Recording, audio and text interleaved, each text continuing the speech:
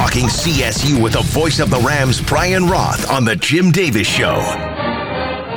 With us right now, he's the voice of the 13th-ranked CSU Rams men's basketball team taking on DU tonight.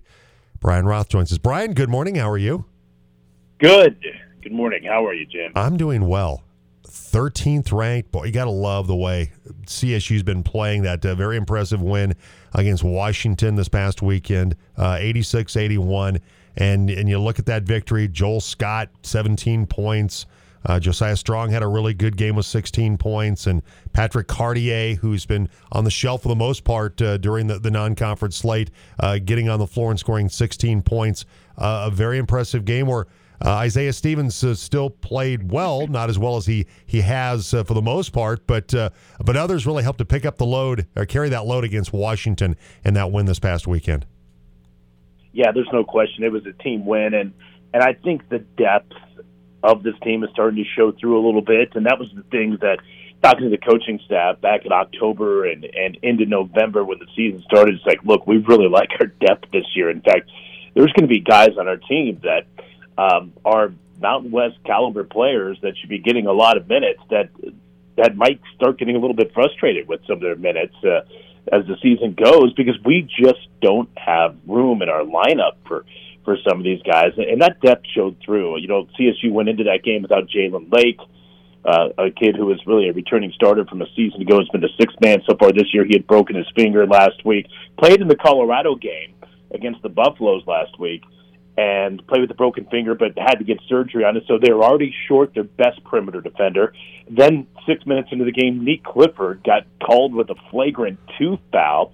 I mean, Clifford's essentially the second best player on the team and one of their best perimeter defenders. All of a sudden, he's out. So you're without basically 2 of your top 6 guys for that entire game. And then Isaiah Stevens picked up his 3rd foul with 6 minutes to go in the first half.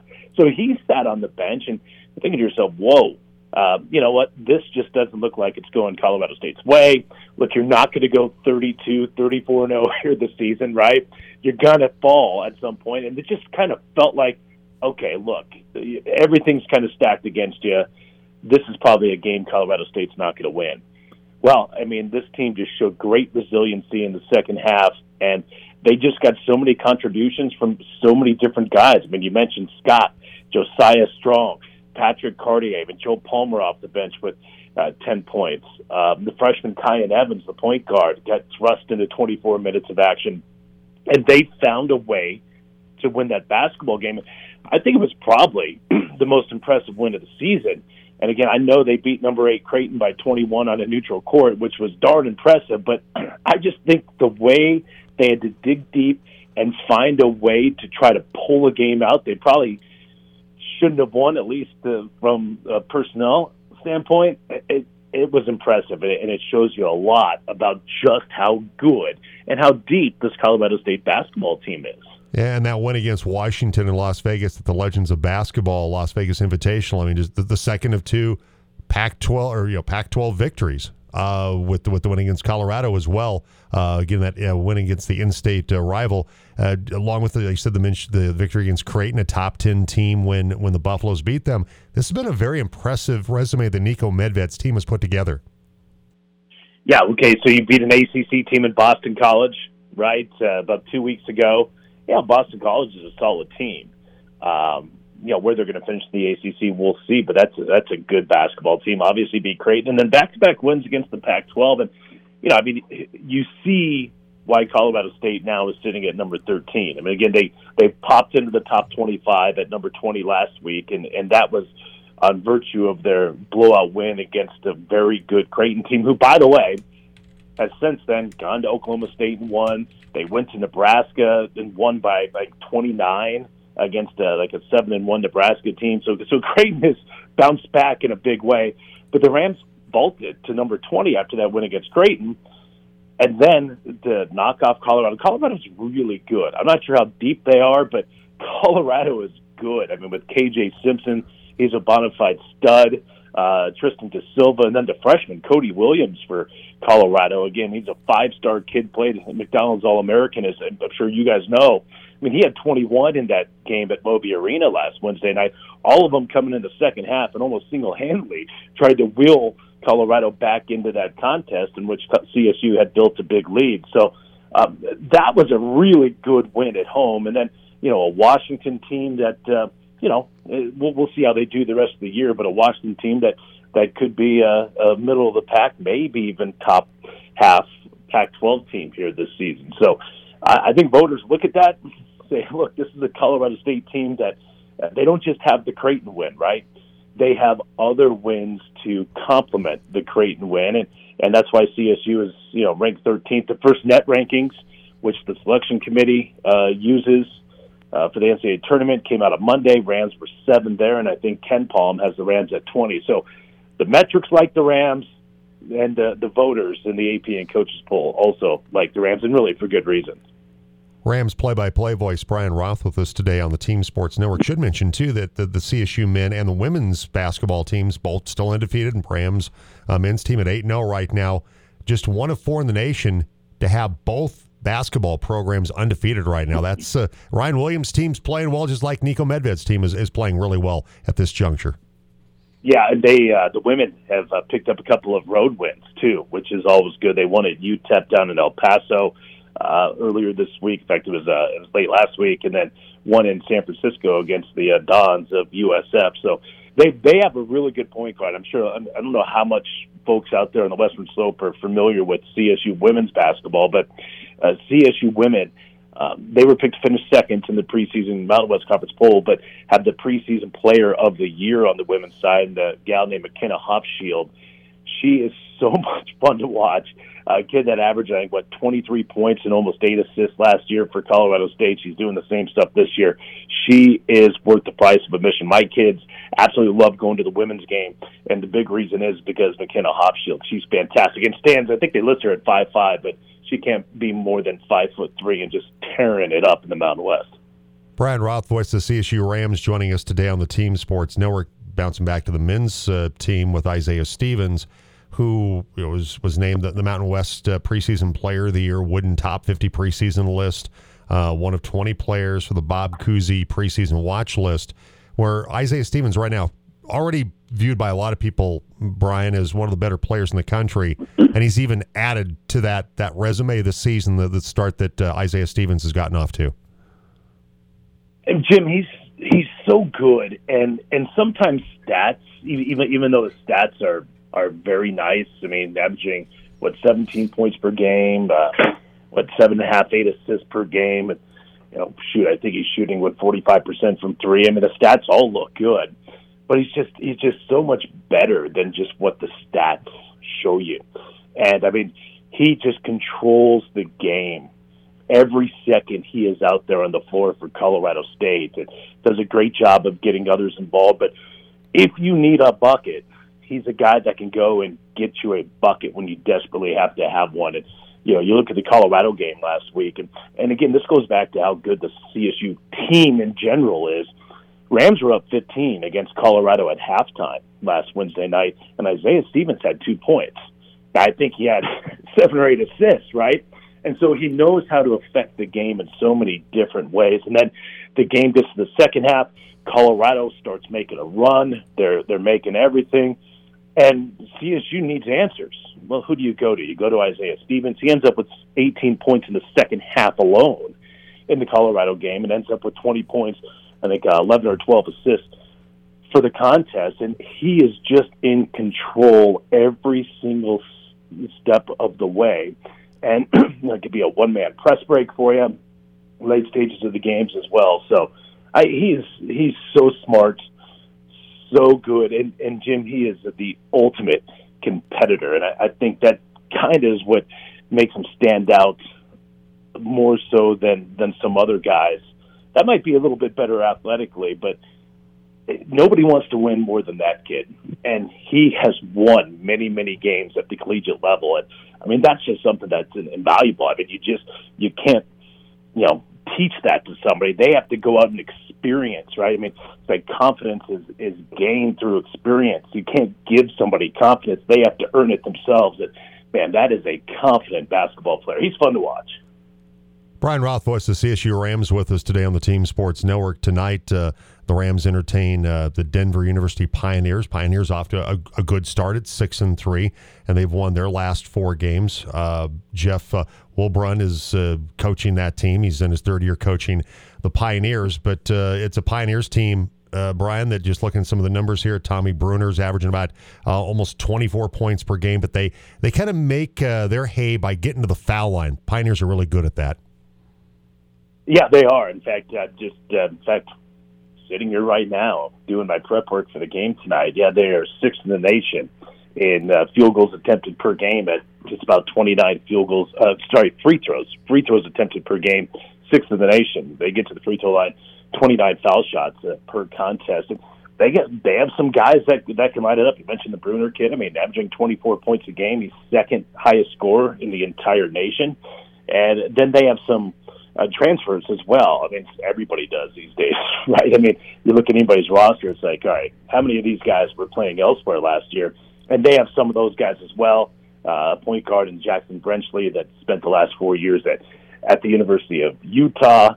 And then another kid that was at UTSA that's a big-time player for him this year too. So, it's good to kind of step back a little bit.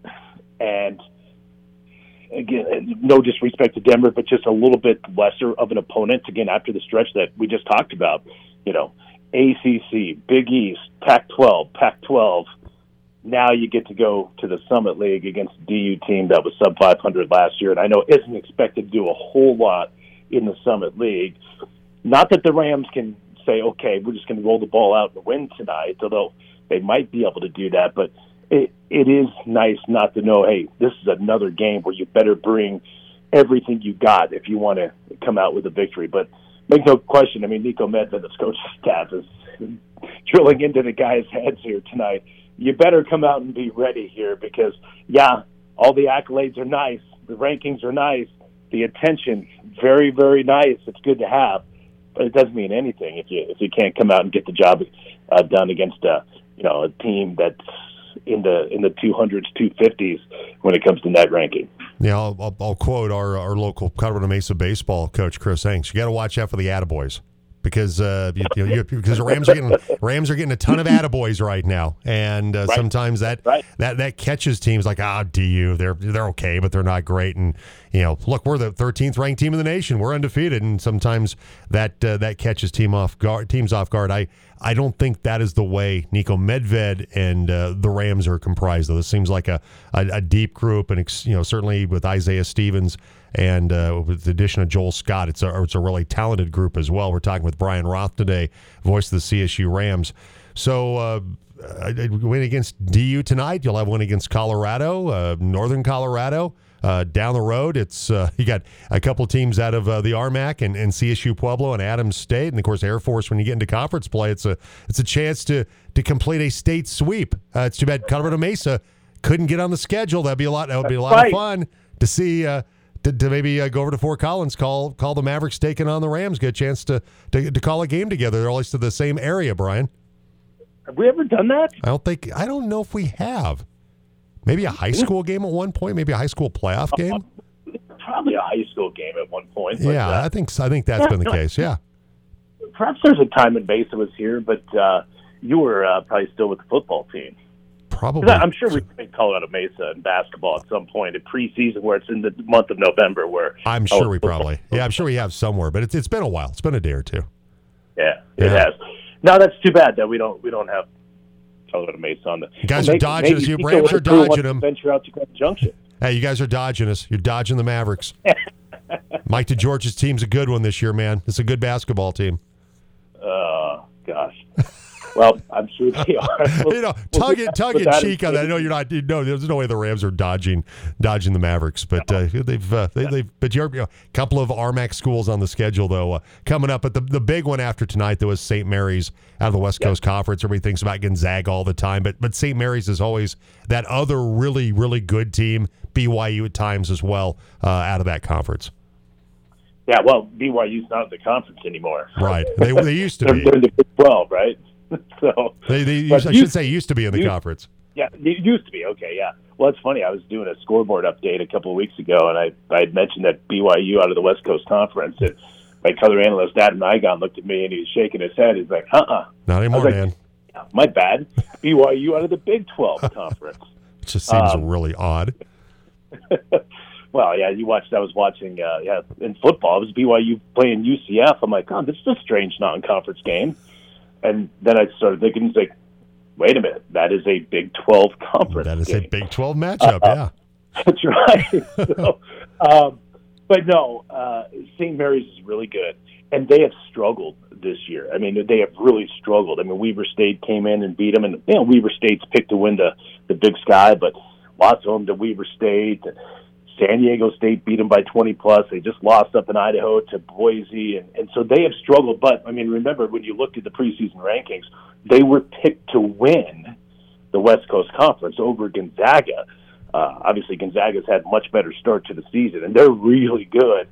But St. Mary's is struggling, but they are a team, certainly, that Colorado State's going to have their hands full with. And the metrics all still like St. Mary's. They have played a really, really tough schedule. So, yeah, I mean, when you looked at the non-conference slate for CSU, obviously the Creighton game stood out. The Colorado game stood out as, some of the really tough teams. But the St. Mary's game was right up there, just about at the very top when you looked at the non-conference slate and said, man, that's going to be a big one. That's going to represent a big-time opportunity to get a resume-building win at the non-conference. So Moby's going to be rocking tonight. It's going to be rocking on Saturday as well. And I think certainly on Saturday, the Moby crowd's going to have to be there because that's a good St. Mary's team. Yeah, the Gales come in right now 4-5, leading up to that game Saturday over at Moby Arena. Brian Roth with us today, voice of the CSU Rams, joins us every Wednesday on the Team Sports Network. Wrap it up with some football because on Friday the announcement came down through the Pac-12, Pac-2, the scheduling agreement with the Mountain West Conference. Give me your reaction to this. Is it going to be eventually a merger between the two? That remains to be seen, but at least for right now, it's somewhat of a lifeboat, if you will, for the Pac-2 or the Pac-12. Yeah, I mean, this is really the only option forward, at least in the near term, on what Washington State and Oregon State could possibly do. And again, they're still trying to figure out what to do with the Pac-12 money, right? And the lawyers are involved, and that are leaving want a piece of the Pac-12 money. Washington State, Oregon State saying, no, we're keeping all that money. And so that thing is going to be tied up in litigation for a while and certainly isn't going to get resolved before the start of the football season next year or anywhere close to start planning for a football season next year. And so that really the only path forward is to go into a scheduling alliance. We heard their athletic directors, presidents talking about this back in August and into September when Washington State came and opened up their season at CSU the start of September, that this was probably going to be the way moving forward next year. Now, what's going to happen after that? I don't know. I was sitting down with our athletic director, Joe Parker, yesterday, and I asked him the same question. I'm like, all right, so scheduling alliance here this year, and again, what the scheduling alliance is in the Mountain West, all Mountain West schools are going to play 7 conference games and then 1 game against either Washington State or Oregon State, whether that be home or away. But what happens next year, the year after, and the year after? And I asked Joe Parker that, and he says it's anybody's guess.